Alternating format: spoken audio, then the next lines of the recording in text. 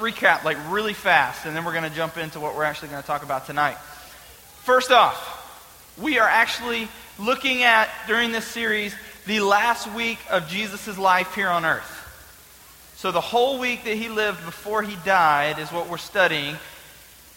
We're going to be on specific days tonight, but in that week we're looking at all of these days right here. I mean, we're studying all of these, Sunday through Sunday. So 8 days total we're going to look at some point in some way.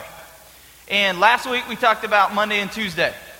The week before that we talked about Sunday, which is called Palm Sunday. It's where Jesus came in to Jerusalem. Last week, anybody remember what we talked about last week?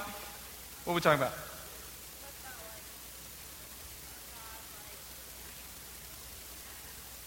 He cursed the tree. Yes, he cursed the fig tree.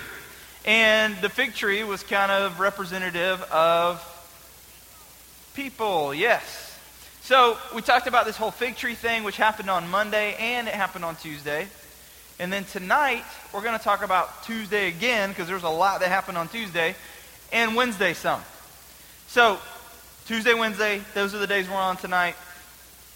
And by the end of this, we will be at Easter, which many of you have probably heard the story of Jesus in Easter, where Friday he dies, and Sunday he comes back to life, makes a way for us to know God, conquers sin, conquers death, and makes a way for us to be saved, to have salvation, which is why we say, have you been saved before? It means, have you accepted Jesus? Have you understood that you are never going to be good enough to know God, and that you had all your sin taken away at the cross that happened on Friday, but then Jesus conquered it all on Sunday when he actually rose again. So that's where we're going, but tonight is Tuesday and Wednesday of this week. So, a couple things I need to do, okay? Tuesday and Wednesday have a lot that go on, so we're not going to be able to talk about all of it, but I wanted to just let you know about a few things that happened. Kind of in general, this is what happened Tuesday and Wednesday. So, here's a few things that generally happened, okay? On Tuesday, Jesus is kind of all over the place, teaching and talking to people. Remember, this is his last week on earth, and he knows this is his last week on earth. So he's being really strategic, and everything he's saying is on purpose. And so he's going around and he's talking to a lot of people in Jerusalem. He says a lot of different things. Some of those things is he talks about taxes. The Pharisees and the teachers of the law asked him about, hey, what should we pay our taxes? And he tells them to give to Caesar what is Caesar's. We're not going into all what that means, but he talked about that. He talks about the greatest commandment, which we talk about in here all the time. Can anybody quote the greatest commandment? I only see one hand. Blake, what is it? That's the second, which is like it, but not the first. Anybody? Beth? Love, well, that's a paraphrase, but yes, love God. Can anybody actually say the whole thing? Yeah?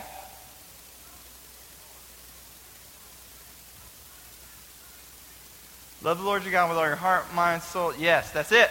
So it's to love the Lord your God with all your heart, with all your mind, with all your soul, and with all your strength. That is the greatest command in all of the Bible. And Jesus actually tells us that, which we learn in the beginning is in the Old Testament. And he just re-says it. And then he adds to it what Blake said, which is love your neighbor as yourself, which is another part of the greatest commandment. So he tells that. And we could talk all night about that, but we talked about it before, so I'm not going to teach on that tonight. But that happened here on Tuesday. He also talks about Armageddon. Anybody seen the movie Armageddon? Yeah, okay. We're not talking about that Armageddon, where there's a comet coming to the earth. But we are talking about the end of the earth. We're talking about this huge war. We're talking about the end of the world as we know it. Jesus talks about it a little bit, and he talks about when he's going to come back. He does this on Tuesday as well. So he says a lot of things on Tuesday, okay? It's not like he just summed it up really quick in a sentence. These were big conversations. These were had with lots of different people. So that's Tuesday. Wednesday. Here's a couple things that happened on Wednesday. Jesus shares a meal with the disciples in Bethany where a woman pours expensive perfume on him. That's the whole story, where there's this expensive perfume that this lady pours on Jesus, and all the guys are like, why did you waste all that perfume? You could have sold it and made money and gave it to the poor. But Jesus says, no, that's actually good what she just did. We're not going to go into that tonight, but that's something that happened. It's a cool story. Check it out. Read it. The other thing that happens that's worth noting is Judas makes a deal with the priests to betray Jesus. Now, a lot of you maybe have heard this whole story. Judas eventually is going to betray Jesus. He's one of the disciples. He's one of Jesus' like homies. He's one of his posse. He's one of the guys that roll around with Jesus all the time. And he eventually betrays Jesus and turns him into the people that are going to kill him on a cross. And he does it all for money. And so that first step in that happens here on Wednesday, in this last week of Jesus' life. So those are some things that happened on Tuesday and Wednesday, but we're not going to talk about any of those tonight. But I did want you to get one big theme that's kind of throughout the whole week. It happens on Tuesday, it happens on Wednesday, it happened on Monday that we actually talked about last week, and it's going to keep happening. And the big theme throughout the week is this: the priests and the teachers of the law, which are the Pharisees is another name for them, the religious people. They were looking for a way to arrest and kill Jesus the entire week. We'll read story after story and you'll hear the same kind of phrase, which is the priests were looking for a way to arrest and to kill him. It happens over and over and over again, but they never do it because they're afraid of what the people will do. They're afraid that the people are going to get ticked, that they arrested Jesus, and they'll start a riot, and it'll be this big deal. So they never mess with him, but they're always looking. Constantly looking, which is a big reason why Jesus talks about all these things that we just talked about the taxes, about the greatest commandment. People are asking him questions, trying to make him look like an idiot so that they can arrest him for being blasphemous and saying something against their religion. And then once they arrest him, then they can turn him over to the Romans, and the Romans can kill him. So that's their whole goal in this week, because we keep seeing it pop up again and again and again. And we're going to see it pop up in our story tonight. But with that, I wanted to ask you a question. What would you do if you knew from like today until next Wednesday, that was your last week to live? Like next Wednesday, you're done. You're gone. What would you do in this last week of life? Is my question. And I actually want you to answer it in a real short like sentence. I want to know what you would do last week on earth. What would you do? Help those that need help. Be the best person you can be for God. I like it. What you think? Donate all your money to charity? Man, you guys are good people. Yeah. Tell everybody that you love them, that people that you love. Yeah. What you think? Go skydiving. There we go. There we go. Jump out of a plane. Yeah. Yep.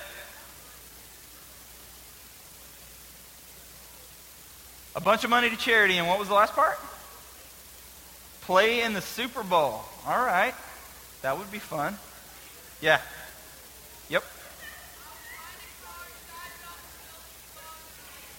Find a car, drive it off a building, and what? Go out with a bang. So if you knew you were going to die on Wednesday, you would just go ahead and end it, I guess. All right? Red shirt. You would bet on the lottery. You'd win the lottery. I don't know how you would guarantee that, but okay. I like it. Yeah. Yellow. You would what? Go hiking in the Himalayas if you knew you only had a week left to live. Okay? Yeah, at the end. You would what? Ride a giant mantis? Like the thing in the ocean? That thing? That would be cool. Yeah. Eat as many pancakes as possible. Yes, ma'am. Go scuba diving. Yeah. Go skiing. Yes, you. Become the ruler of the world. I have no idea how you would do that, but sure. Yeah, in the back. Yep. Donate everything you have to charity? That's cool. White hat.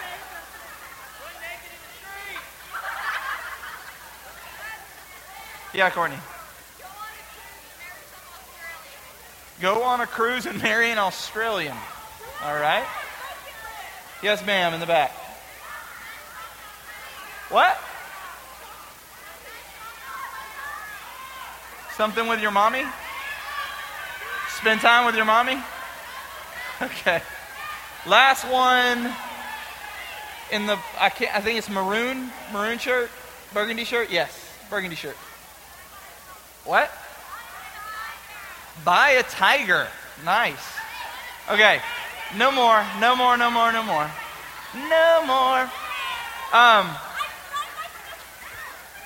Tell you what I'd do, okay? If it was my last week on earth and I knew it. I knew when I was going to kick the bucket. And I thought about this because I knew I was going to ask this question. So I have an unfair advantage. I got to think about it beforehand.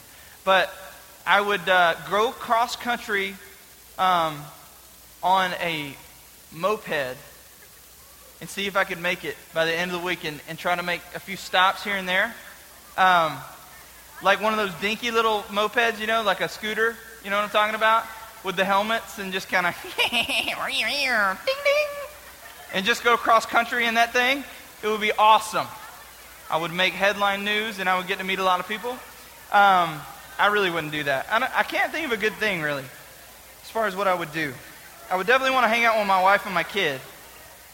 And I don't know what I would do with them. Maybe if all three of us could skydive together, you know, like have Cooper and then my wife and then me and then another dude with a parachute. I don't know if they make parachutes that big, but that would be fun. But here's the thing. Here's why I asked this question, okay? Here's why I asked this question.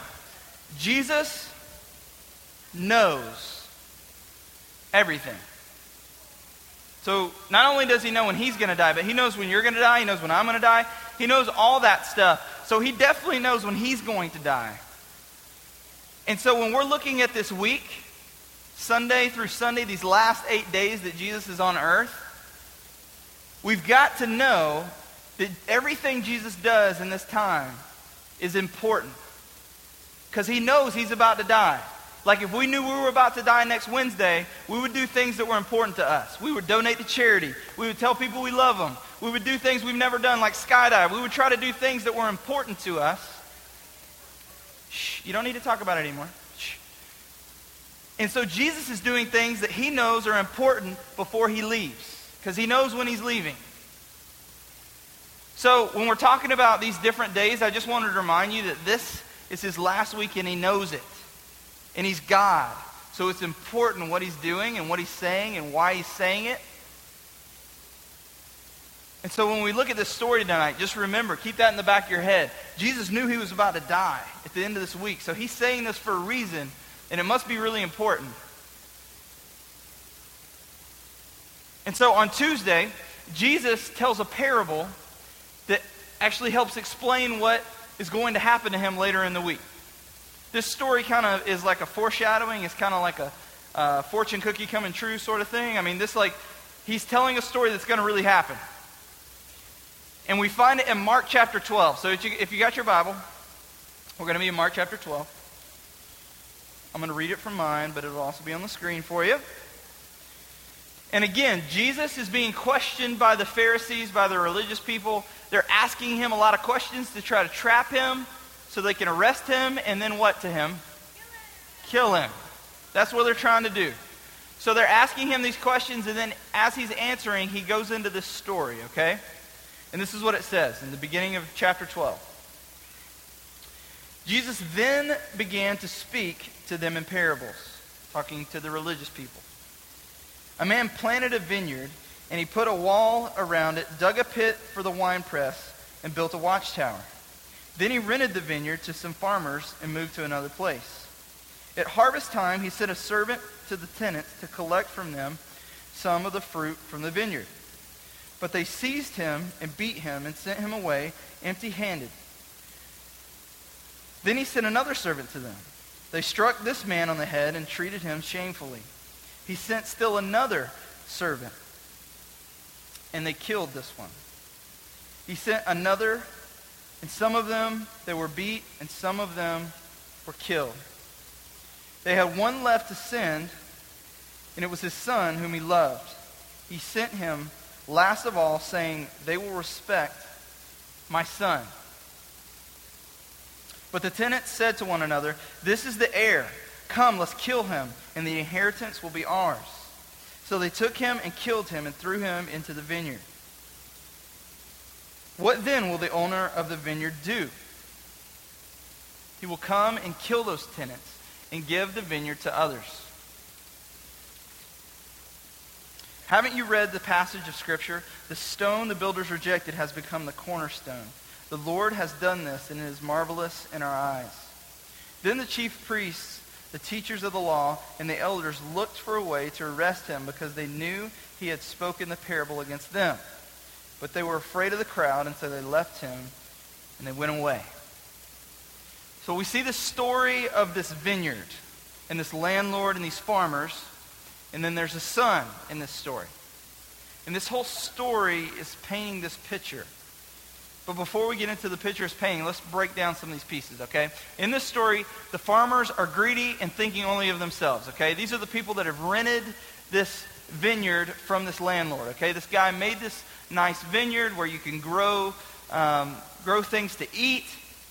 He rents it to these farmers. They take it over. The landlord moves somewhere else, okay?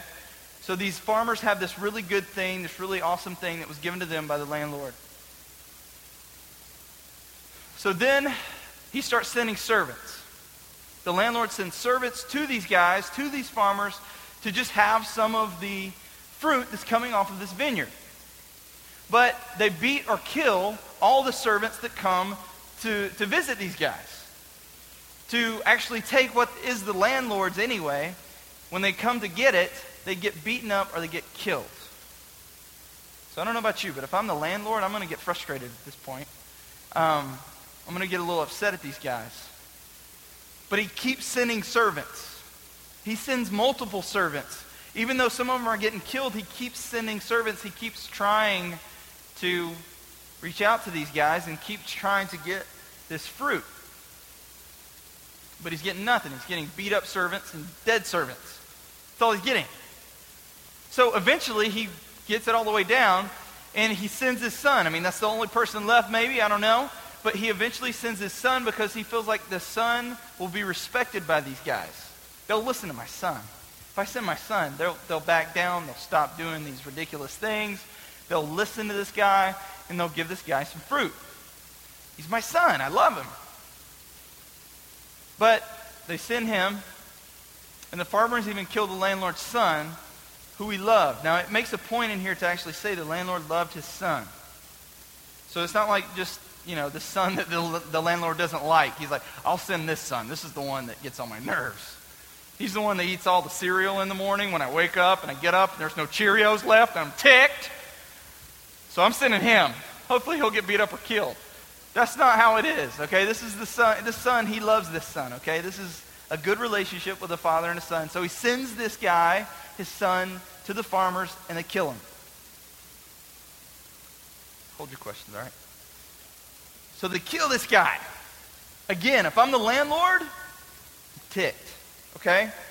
Not only have these guys killed my servants and beat them up, but they just killed my son.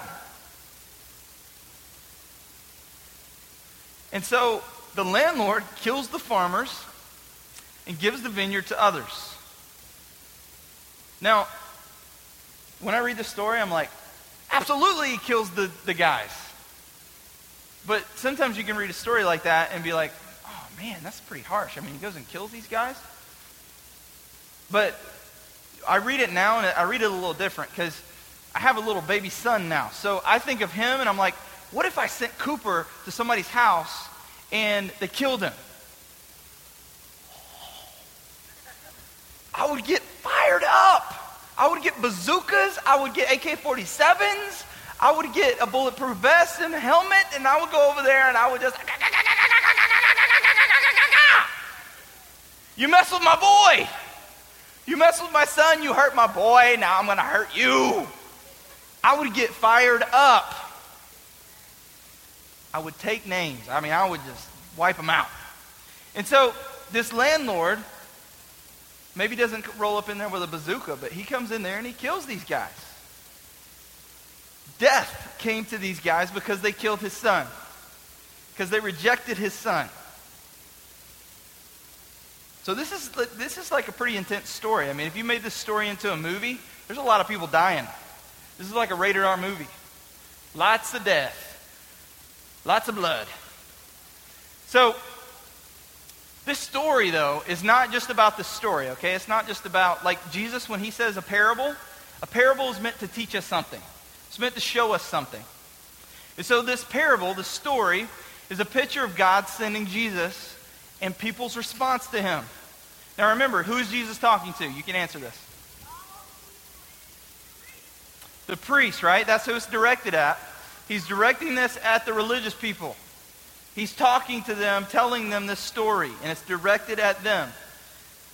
Now, in this picture, we see a landlord, and we see a son. And we see that this landlord loves this son, and he sends this son to a place. That sounds an awful lot like something else. Anybody ever heard of John 3:16? For God so loved the world that he sent his one and only son, right? So, this sounds a whole lot like God and Jesus. And this story is painting that picture of God sent Jesus into the world for you, for me, for the people then at the time.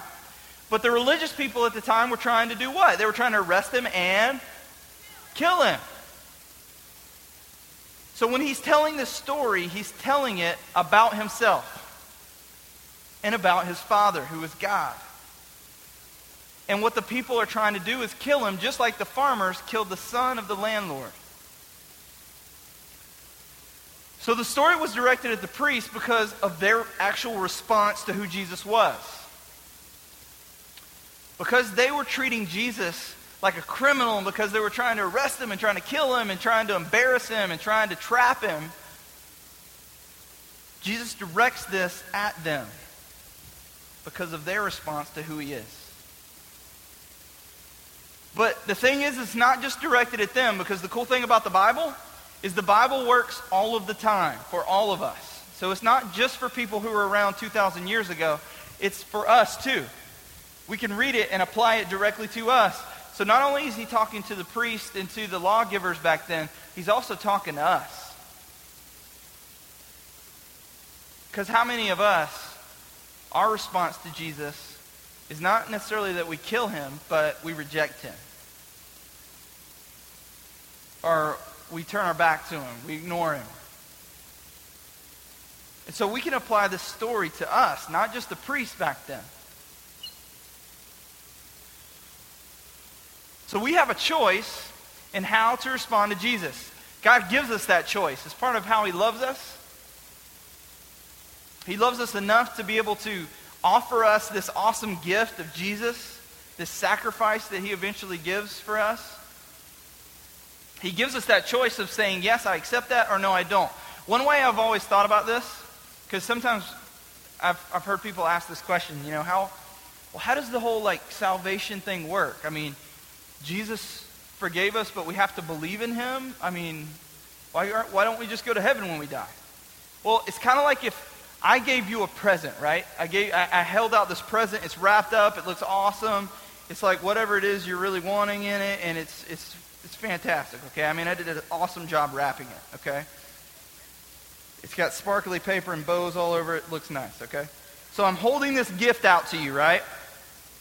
And I'm like, I got you this gift. I've already spent the money. I've already sacrificed for it. I've already got it right here, packaged up, ready for you. It's got your name on it. Here it is. And I could hold it out all day long, right? But if you never take it, do you ever get it? You don't. Have I already given it to you? I've given it to you. I'm holding it right here. All you got to do is take it.